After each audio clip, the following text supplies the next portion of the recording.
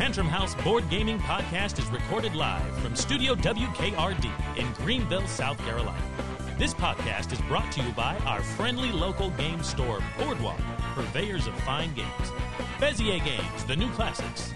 AEG, we make fun. The Game Steward, your second chance at Kickstarter games. And Game Toppers LLC, upgrading your gaming experience. Your hosts are here to help you sort through the cardboard commotion to help you find the diamonds in the rough. So buckle up, especially if you're driving right now, because you're about to arrive at the Tantrum House.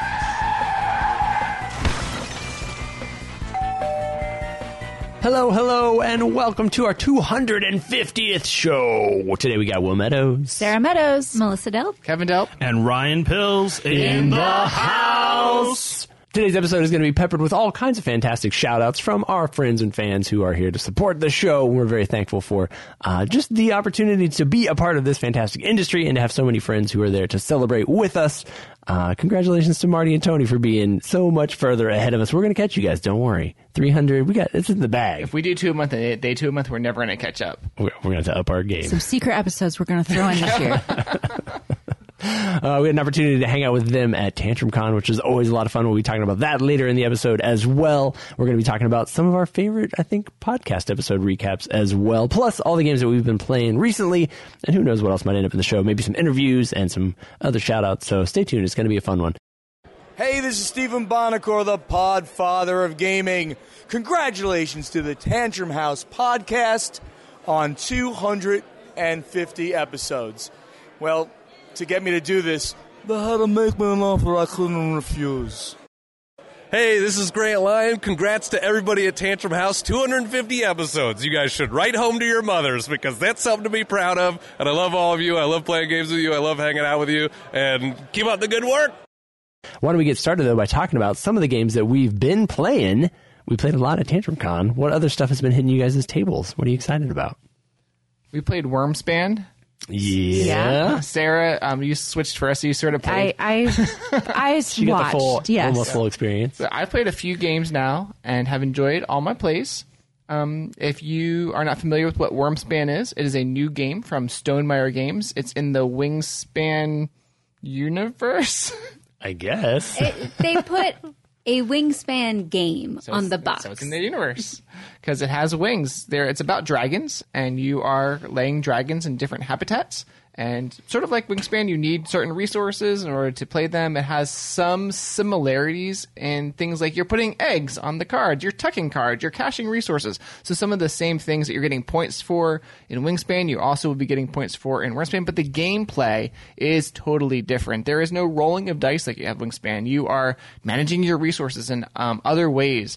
You have sort of an action economy with coins, and I've enjoyed my plays of it. Melissa, you've played a couple times now too. I have questions too. I got to see the game and didn't get the whole playthrough. The thing that stood out as being the most visually different was the rondelle looking thing in the middle of the table. What's that about? The guild. Yes, there's a guild board, and there are 3 or 4 different tiles that you can select for your game. You're going to choose one of them to play with, and basically some of the bonuses that you're going to get throughout the game is to move your marker on that guild track, and you'll get eggs and resources and cards and all sorts of benefits. But then when you hit certain spots on the track, you're going to take a cube and place it on a spot on the guild board. And some of those spots just give you straight up points, and then others let you do special actions like, oh, you can play a card for free, or you can exchange this for something else. So when you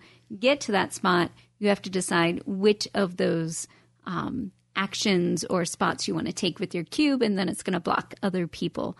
Kevin tends to race around that track. Yeah, I mean, you get lots of benefits, so why not? I mean, everything's good. There's nothing bad around that. So it's like, man, the more you go around that board, the more stuff you're getting. So it's enjoyable. I actually made like it more than a Wingspan. Whoa, wait, Yeah, what? I know.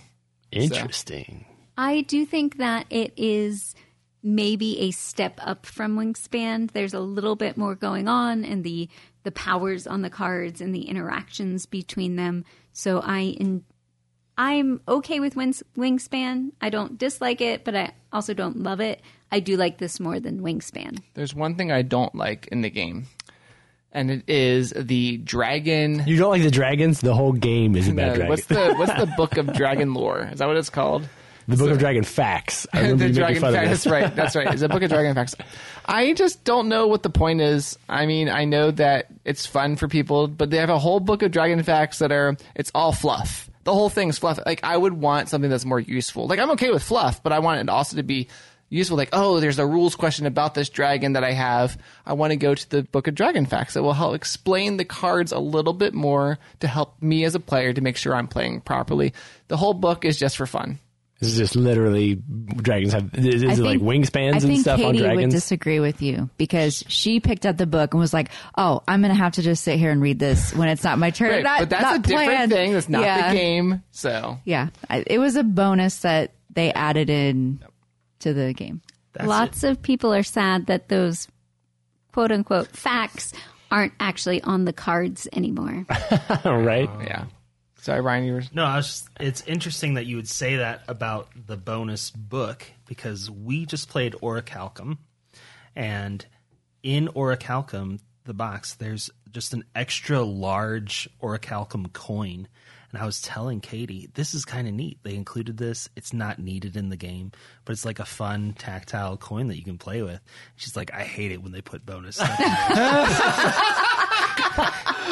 That is really funny. That is you should funny. go home tonight, Ryan, and be like, hey, Katie, do you like that bonus fact book about dragons? Has nothing to do with the game. And then do a magic trick and pull the coin out of her ear. Ha-ha! Now, I think the artwork is like a watercolor sort of style. I enjoy I know some people I've heard people say they don't enjoy it as much. I like it. I think it fits well with the game. So, Tell me more about Orichalcum, or whatever it was called. Orichalcum? Yeah. Well, it is about folks from Atlantis. The sinking of Atlantis is about to happen. So you are out searching these islands for a place that your civilization can move to. And it's a little bit of tile placement and growing. Expanding. Yeah. And then there's monsters. You are trying to achieve 5 victory points before anybody else, but you have to eliminate all of the monsters on your board. On your turn, there is a market of cards. Each card has an action that you can take, and it has a tile that you have to place on your board. It might be 1, 2, or 3 spaces, and it's going to be in a line. And I played, there's a easy and a hard side to the boards. Each person has their own island board. I played with the hard side, not realizing, oh no, this is significantly harder. They do mean hard. Yeah. I was just like, oh, this won't be any different. I was wrong. So you're placing your tiles out, and they are there's 4 different types. There's like mountains, deserts, water, and grass. I don't know. And also volcanoes, which have the monsters on them. So when you put it out, if you make a cluster, you get a bonus. And certain buildings can go on certain types of spaces. And basically, you are trying to gather as much orichalcum as possible. Some of your spaces may generate orichalcum if you build the orichalcum mines on it. You're trying to get as much orichalcum as possible because if you turn in 5 orichalcum, you can build an orichalcum coin. Or it is an essential part of the game. And that's a point. But it's cardboard. Oh. There's like a metallic coin that also comes in, not used at all. Then if you get 4 spaces and a diamond that are all different types, you can put a temple on that. That's a point. And then if you get a cluster of like kind, so like 3 desert spaces, you can draw the titan that corresponds to that type of space, and that's a point. So if you get 5 points first, you win. It is very important to keep track of what you can do for points, because I zoomed ahead to 4 points. Katie was way back at 2, and then I realized there's nothing I can do to get any more points without some serious effort invested. Whereas Katie was just slowly, churning towards the end there. I know that's not a great explanation, but we have a video, so go check it out. Did she win in the end, or did you finally? No, she won. Okay. She won pretty handily. So when you guys hear the company Eagle Griffin, what kind of games do you think of when you hear that company name? Oh, all those heavy Lacerda games. Illustrated by Ian O'Toole. Yes. 3 hours at the table. Yes. Did you know their most recent game is a 90s roll and move? That is a take that game. Have you played it? Yes, I played it at TantrumCon. It's called I'm the Boss.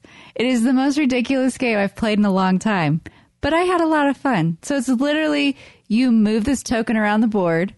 There are business deals, and you have a hand of cards, and you are trying to thwart other players from doing the business deals, but then also you have to make a choice. Am I going to help this person? Am I going to ruin the deal? Am I going to jump in and take over and become the boss? Are you going to go in with them on a deal and try and get some of the cash? So it's really just interject yourself and take over, or, try and ruin somebody else's deal. This sounds like a nightmare. and from what I've heard, I have some friends who have said that it has ruined some friendships permanently. Oh, very nice. I saw the group you were playing it with, and it looked like a great time. Yeah. If everybody goes into the game knowing, like, this is just dumb fun, so no actual relationships are going to be hurt when I exclude somebody over and over again for making deals. Who ended up winning your game? When I walked away, Derek Funkhauser had like all the power, and everybody was teaming up against him. And Isaac Villa came in and sneakily got just a couple million more than he did.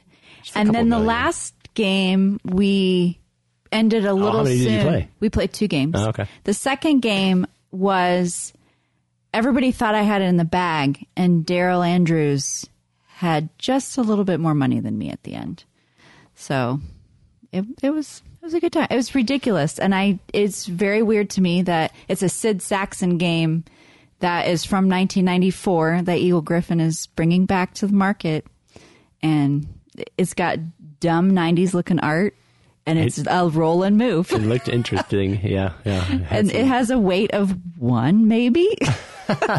So very different from the other stuff. But if you're looking for expanding their line, party-ish game that's not a party game, but anybody can play it, this is it.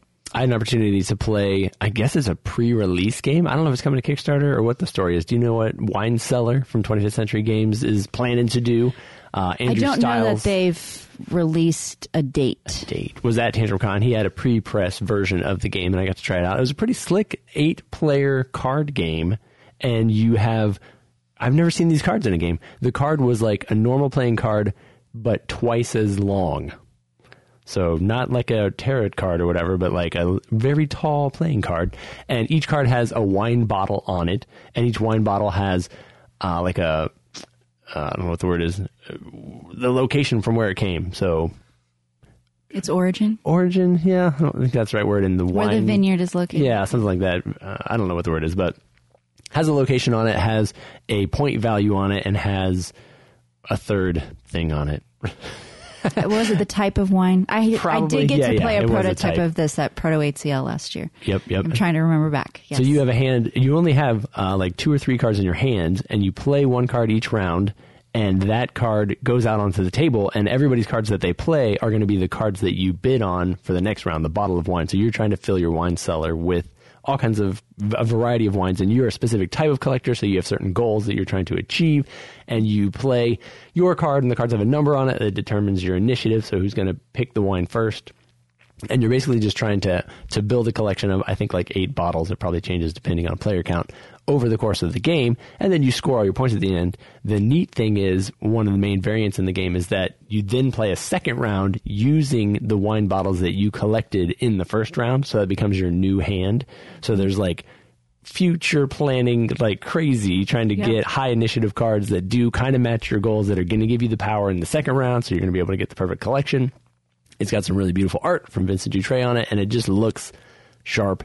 It's not a hard game to play. It's like a 30-minute card game.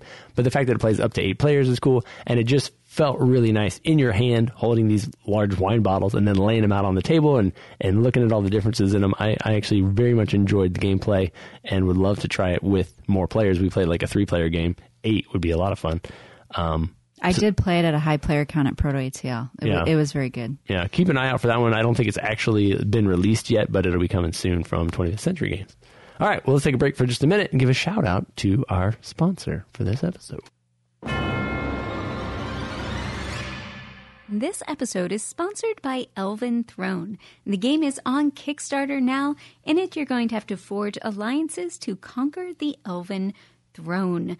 Up to 7 houses, each with unique characters and abilities, will fight to gain influence over the realm. Players will move their characters into organizations, activate tiles, and counterattack their rivals in their quest for the Elven Throne. There are over 50 characters, variable setup options, and multiple win conditions. Each playthrough is a unique experience. You can see more information about this game, look at the components and the storyline, and some more detail on how to play on Kickstarter. That is Elven Throne. Hey, this is Kurt Cover from Smirk and Dagger Games. Happy 250th. Hey, this is Matt Warmbier from Love Thy Nerd. 250 episodes. Would you believe it? Well, I can't believe it. We love you all. You're the best. All right, so let's talk about it. It's time for the TantrumCon recap portion of the show, which I know I'm excited about. How many people were there?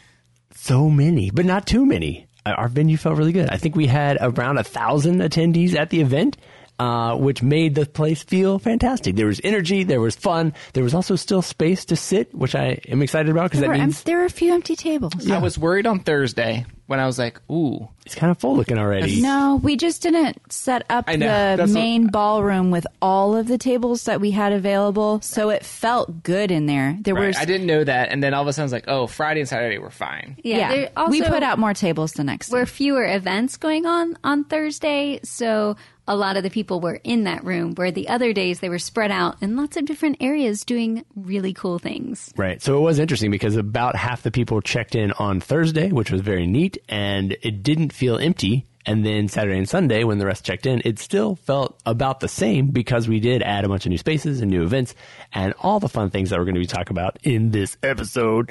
Thank you guys if you came out. It was really fantastic to see you. What are some of the favorite things or highlights or memories that we had? What are you guys thinking about right now? This is the first con where I had a family member show up. My brother came. Your wife doesn't come normally? She's not a blood family. Oh, blood family.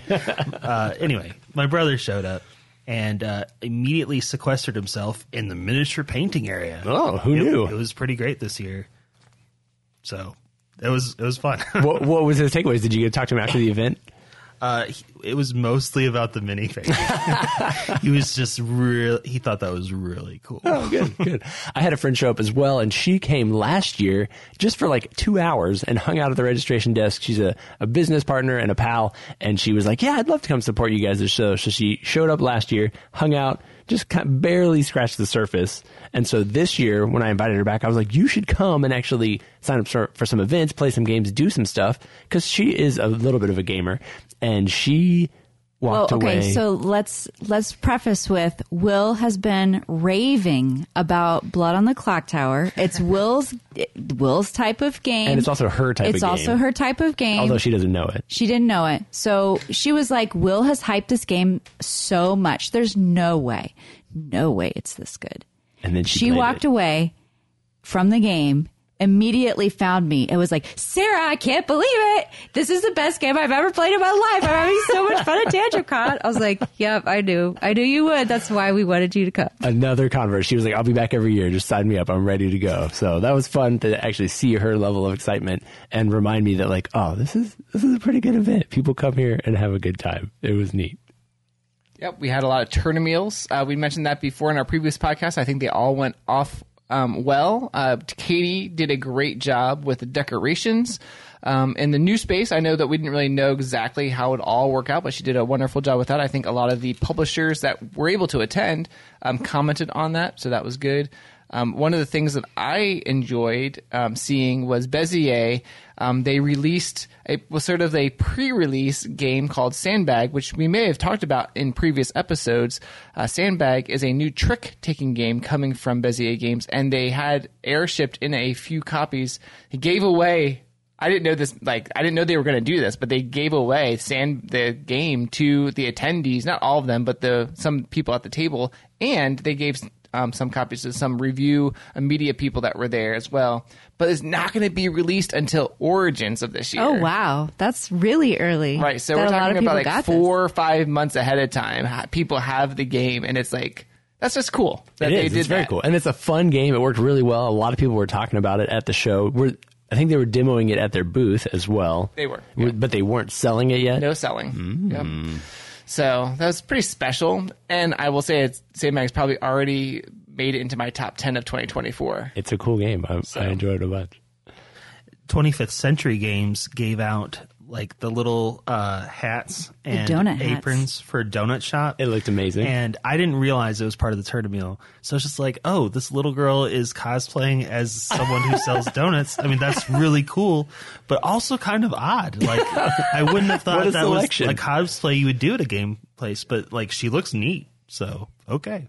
But yeah, it was really cool of 25th Century Games to up the Turnamule by getting everybody into the spirit of I agree. Slinging donuts. I shared some cool trivia about that on our Saturday morning board game show. If you didn't go watch that, you should check it out. We talked a lot about our TantrumCon experience.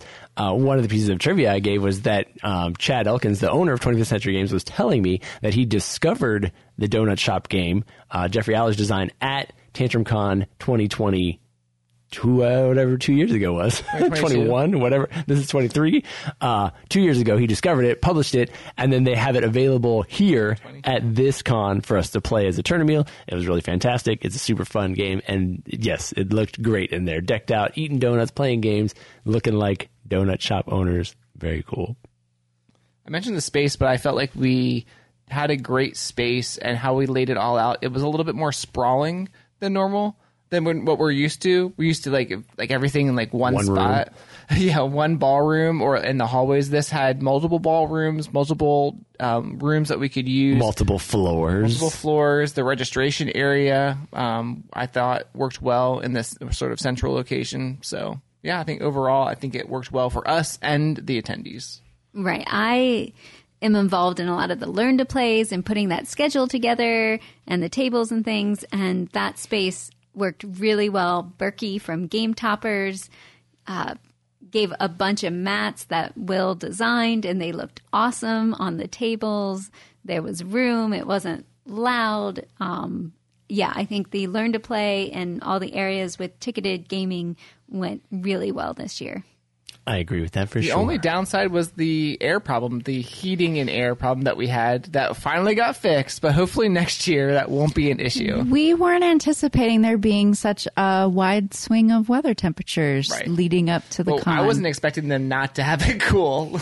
Well, for the record, the several times that I have visited, most were in the summertime, and it was cold in the venue. Yeah. So I didn't think anything of, it's 95 outside, and it feels cold in here. I didn't think that it would ever be a problem, but it went from in the teens to 70 with rain, and it was just a weird situation. Right, yes. It was a heat wave in January. One of my favorite things was having Grant Lyon back to do another comedy show, and he did 2 this time, so we had space.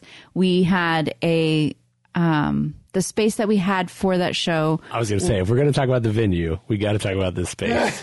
So the venue had, when we toured the place, they were like, oh yeah, there's this extra room. Most people just use it for storage. And we walked in and it was like, this, they were like, we haven't Cheers. updated it in 20 years because so it's not really usable. You can use it for storage. Yeah. Yeah. And we walk in and it looked like the set of Cheers. It was crazy. And everything was original from the 70s. It looked pretty great. Yeah, it was. And it was a perfect space for the comedy show. It was also a great space for Kevin's Magic Show. Which First also, and last. don't let him say that, people. You got to pull him back from the brink. You missed it the first year. Too bad. It was a great show. The space was really fantastic. It has a weird little stage with giant black and red striped wallpaper in the background and like club chairs everywhere. It was a super perfect space for a show. Grant's show was fantastic. It was not at all a repeat of his show from 2 years ago. He's got so many new jokes and new things added to the lineup that it felt fun and fresh, and I laughed at. He's got one joke. I can't do it because if I do it, it won't be funny when I do it. But I laughed. I attended both shows because I was taking photos and stuff, and both times I laughed out loud when he said it. Oh yeah, I haven't seen the magic pictures. I need to see those. They're on there, yeah. By the time this goes live, I should have, hopefully, all the photos from TantrumCon collected and on our website, so you can check that out at TantrumCon.com. I'm working on the slow-mo recap table flipping video now. See if I can pull that one off. Ryan and as Katie well. got in on that action. Yeah, That's right. Tell us about that experience. Well, it was kind of last minute. We were pulled in, and I'm not sure if I keep thinking I flipped early because somehow our table ended up under theirs. Yes. But it was pretty cool. I think we destroyed one of the tables in the process. At least one. Well, Yeah, we finished destroying it. so Ryan and Katie were up against Steph Hodge and Michael Aldridge. Yep. And it was a little bit of a contested tie. We went back and watched the footage later, and you could see for yourself. We always let people like vote by the applause. audience cheer. So we'll see. I was surprised we tied. Yeah, usually there's a clear winner. Like somebody usually garners everybody's applause, everybody screaming. You guys were very similar. I think it was like the star power of Ryan and Katie, the mega couple. Yeah. I think it was just that it was like the last thing. Oh, that could and be it. The crowd was just excited. But we're calling it our first tie in history. Oh, okay. Yeah. I'll take it. But let's not forget what happened the day before. Tanglegate. So great.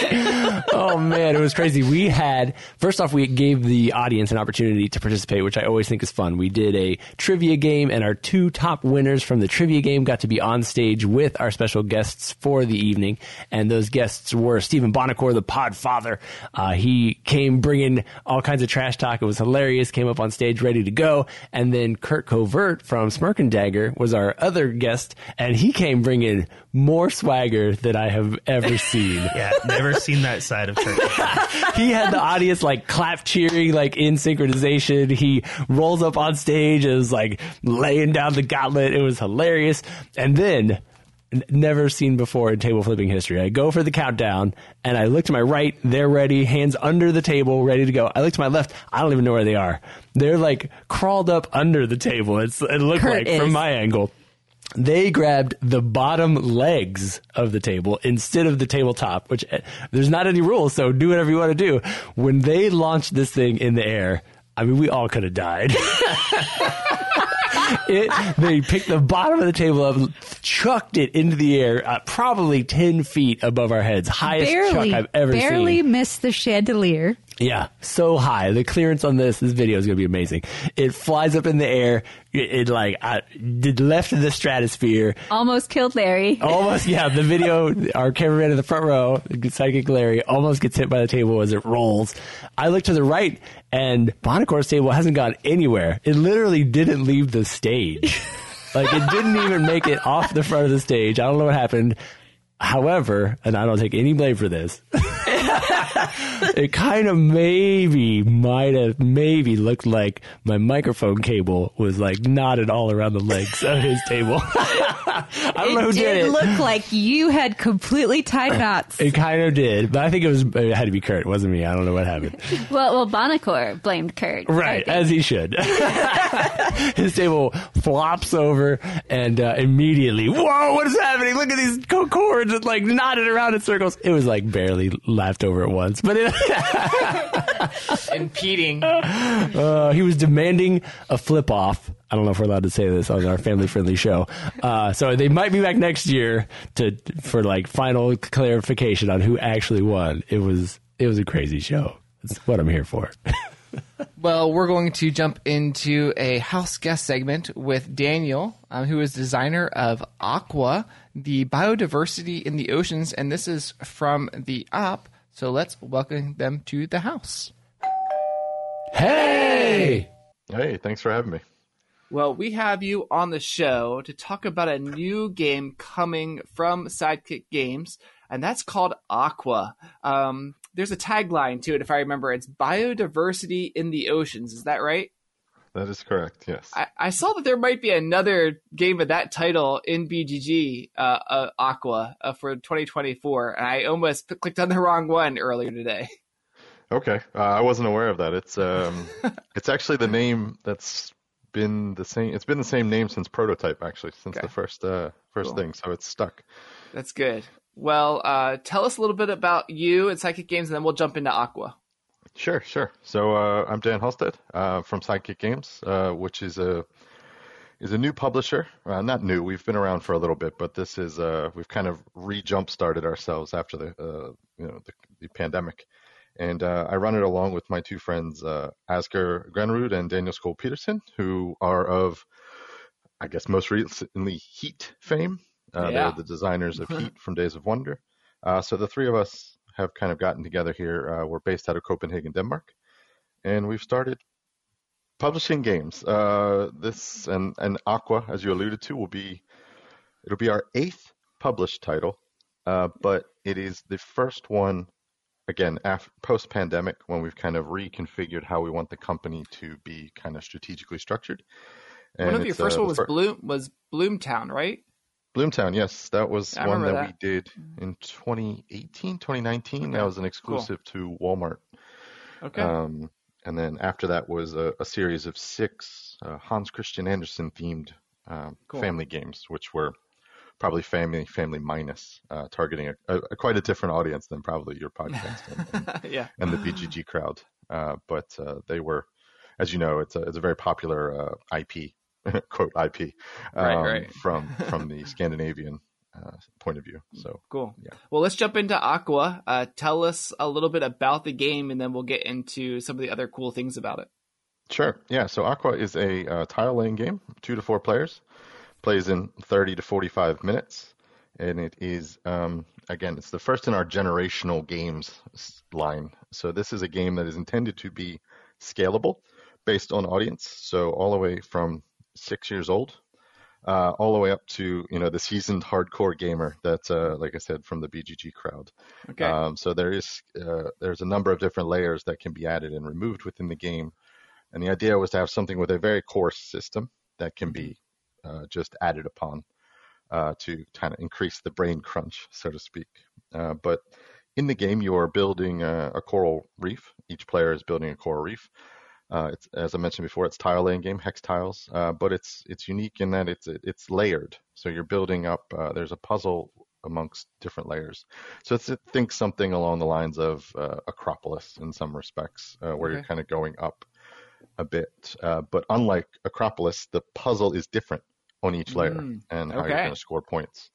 And for anyone listening that hasn't seen the BGG page, I advise you to go check it out because the art is done by Vincent Dutrait of various game fame. It's one of my favorites. Yeah, he is my favorite as well, and we are so lucky to have him on this project and our next one, actually. And yeah, he just really brought the game alive. I could never have imagined the end result when we first started doing this, and it's just the table presence is phenomenal. So you and your friends are sort of the team behind Aqua. Now, did you guys come up with like the mechanics? Is that what you sort of were working on before the theme, or how did the game all come about? I mean, the game was it's co-designed by my son, who at the time was 7 years old when we first started this. It was a COVID project when we were in isolation. Actually, my son is very into marine biology. I think as of now, he's only 10 now, but as of now, that's kind of what he wants to do for a living. So we'll hold him to that. But he has a huge interest in animal life and things like that. So we kind of took that as a theme to begin with, kind of to kickstart the idea. And then we started saying, okay, how do we want to build this, blah, blah, blah. And he loves tile layers. And it just kind of came about. And I think it's an abstract tile laying game, but it really has a theme that brings out what you're trying to do. You're building a base level of corals, which are then creating habitats and reefs within your ecosystem. And then the second layer of the puzzles is attracting the small animals to those habitats. And then if you've attracted enough biodiversity within the small animals on the second layer, then you attract the large animals, the predators, so to speak, on the third layer. And each layer scores points in a different way. It's been the same core system since inception, actually, which is quite cool. That's cool that it stayed the course from there. That's very interesting. Now it plays, and you said 30 to 45 minutes. Is that right? Yeah. It's very snappy at 2-player and 4-player. Depends on your friends. Okay. So there's a little bit of AP the analysis paralysis that could happen. Is that what I'm hearing? A little bit? No, it should. I think it is a spatial puzzle, so I think it depends on the audience, right? If they have a little bit of trouble with some spatial reasoning, then it could take a bit of time. Okay. And but there is like an end to the game. Like, is it a certain number of rounds? Yes, the game plays over 17 rounds. Okay. And at the end, you're going to calculate score, again, based on which variant you're playing, the core game or the advanced or even the family if you'd like to. You'll score a various number of things within the game. I appreciate I appreciate games that have, like, it's not just like, oh, you don't know when it's going to end. I like the certain number of rounds. So that's cool. Yeah. Is the game easy to, like, set up and get out of the box and get ready to play, or does it take a little bit longer? No, you'll see. I think what we wanted to do, we're not big in our company at marketing or anything like this. So what we've done is we put all of our efforts and time and money into the presentation of the game. So again, starting with the Vincent Dutrait art, when you lift up that box lid, there is not a piece of gray cardboard you will see within the entire box. He has fully illustrated the inside of the box cover, the bottom of the box, the insert, the sides, everything is fully illustrated by Vincent.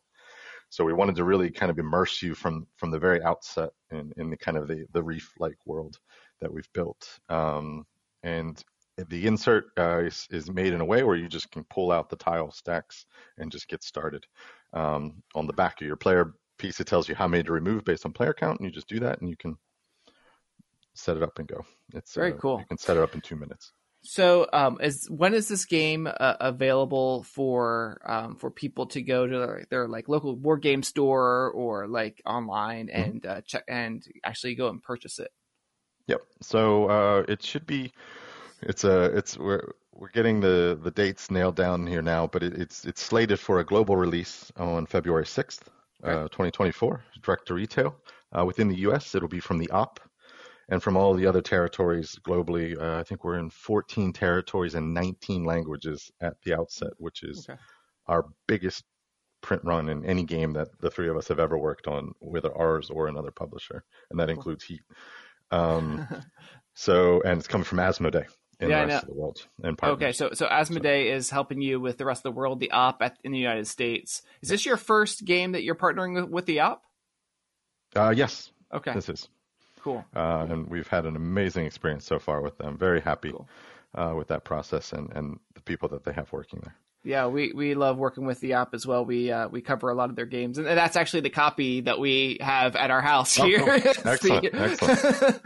The game from the OP, and we're going to be hopefully getting it to the table here soon, so we can play it and get a video out for it. That's great. Yeah, we're looking forward to it. And yeah, so is there anything else that you want to share with the audience about Aqua, anything you'd like to share about that? No, I mean, I think we've said everything. It's February 6th, coming out in a local game store near you.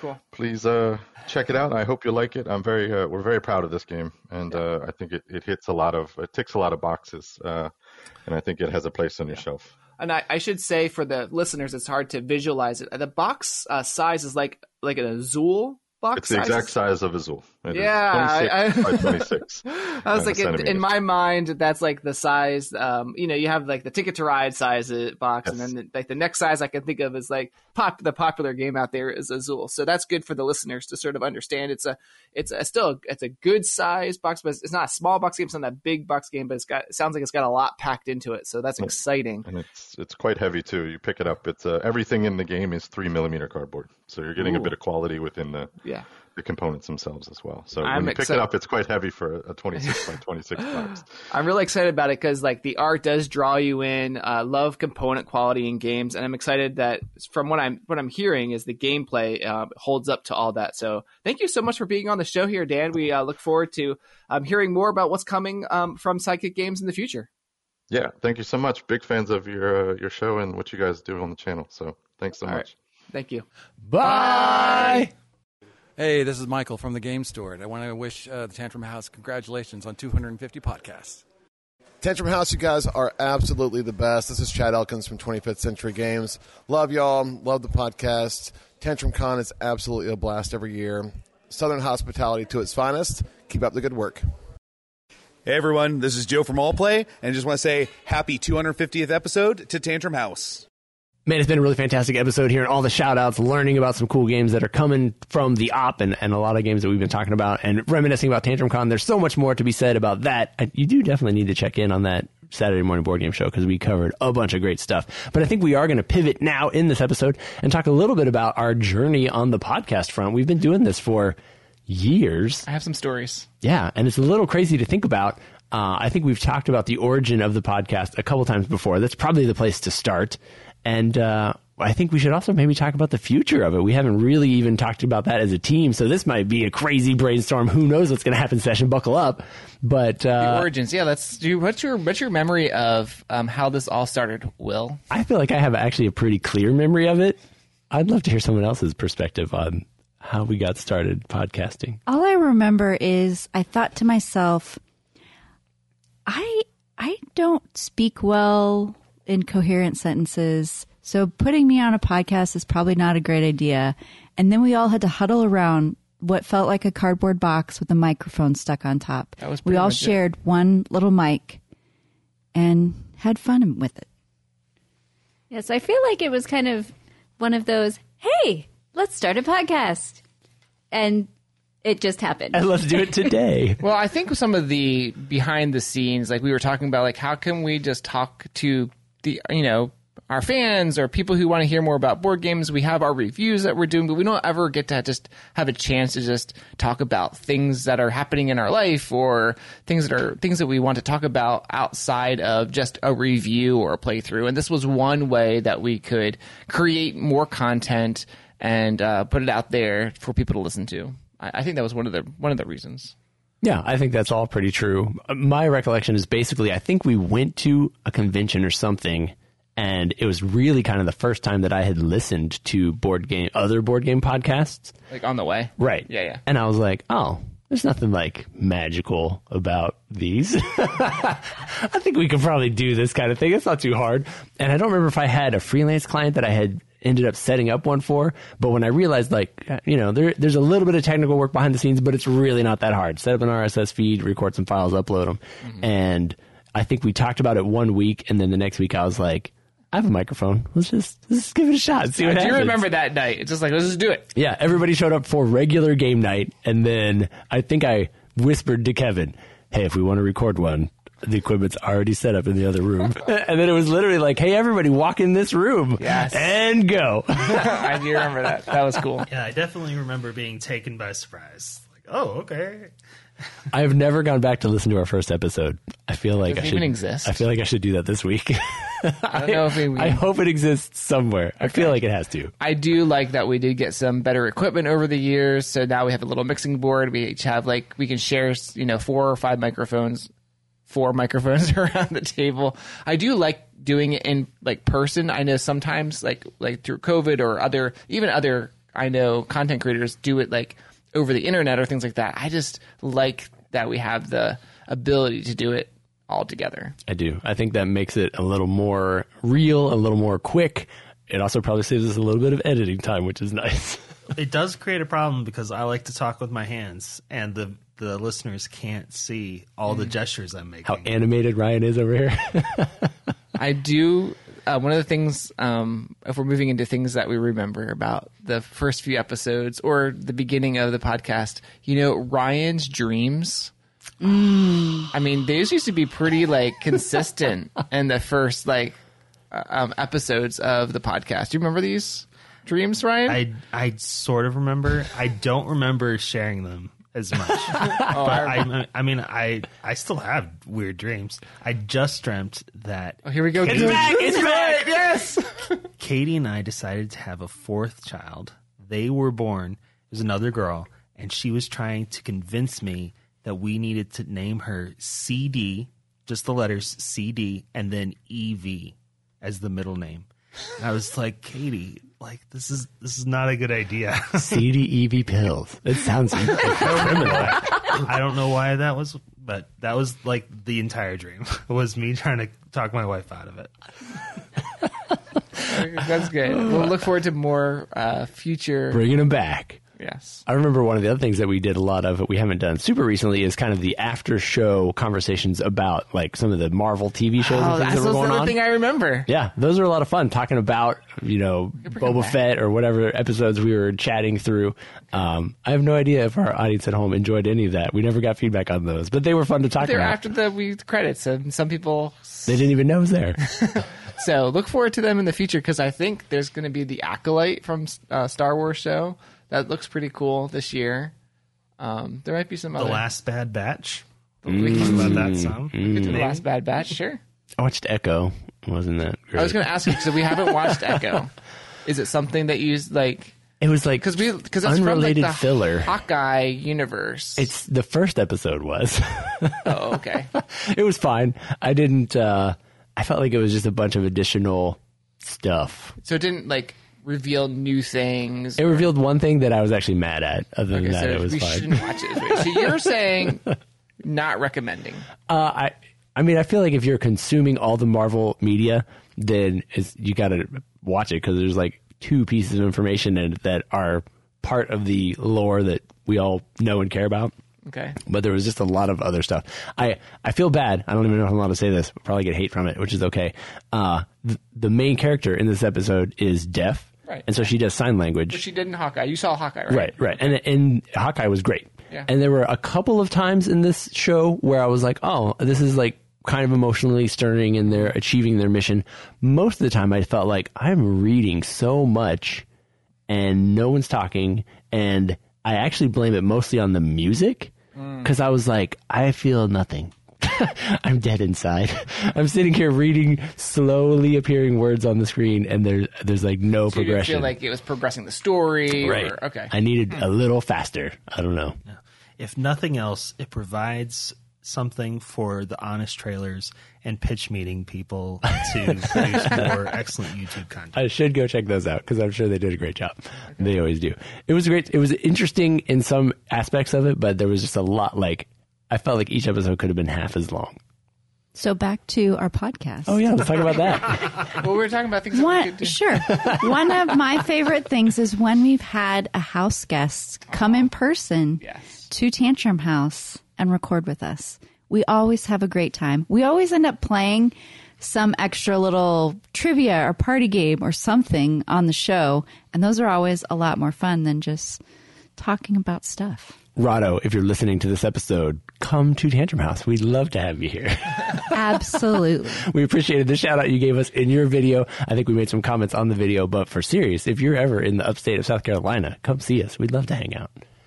And I agree with Sarah. That is a great part of this show, being able to have people come in and just chat. Same deal as Kevin was saying. Like, it's hard to do that. It's not as cool when you're over Zoom. Like, you don't get as much out of it. It's not as genuine.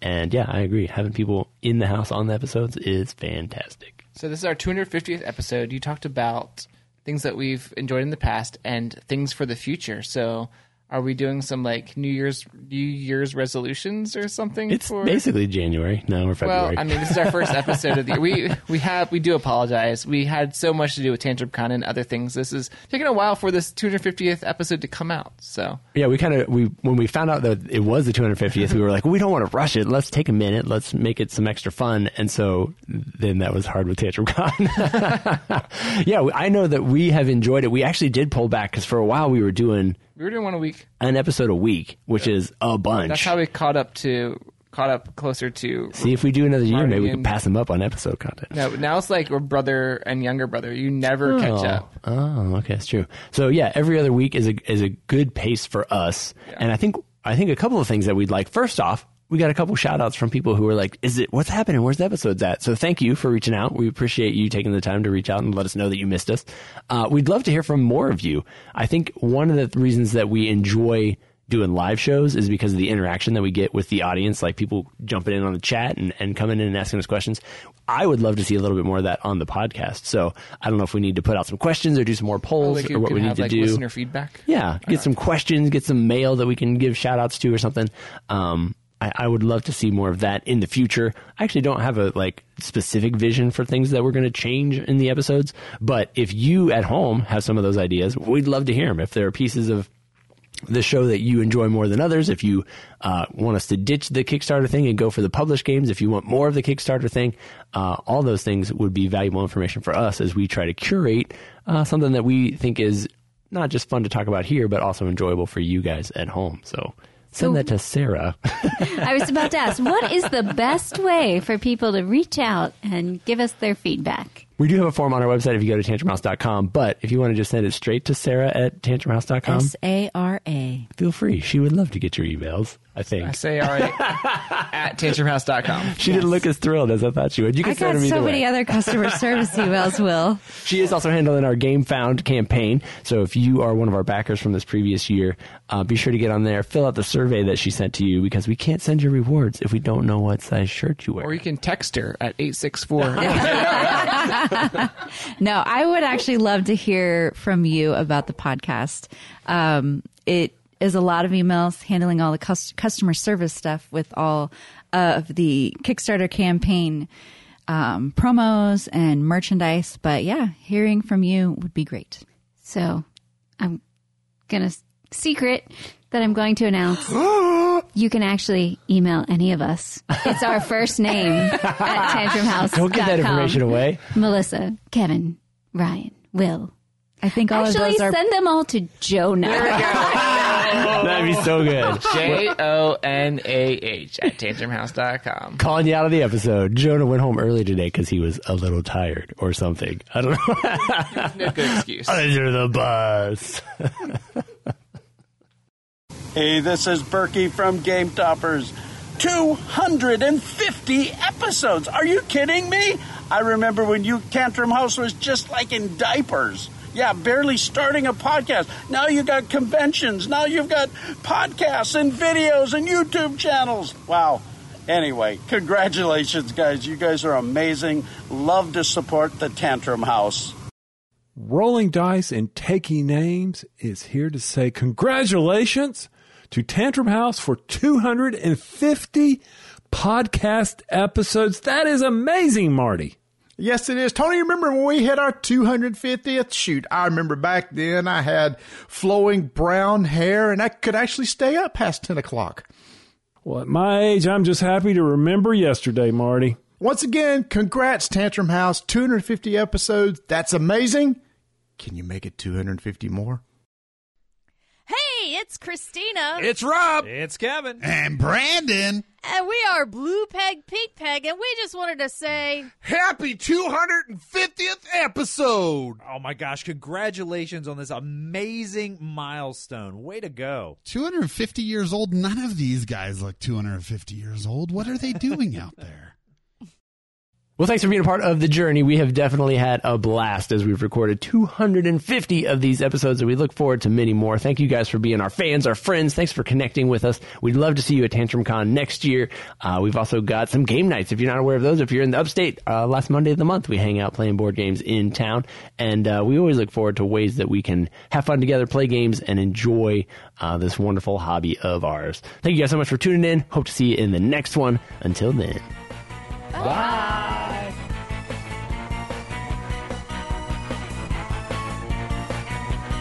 Thanks for listening to the Tantrum House Board Game Podcast. If you liked any part of this at all, find and follow us on YouTube, Facebook, Twitter, Instagram, and TantrumHouse.com. Like us, share us, email us, call us, or send us a postcard to Tantrum House, 306 Berry Drive, that's Barry, Greer, South Carolina, 29650.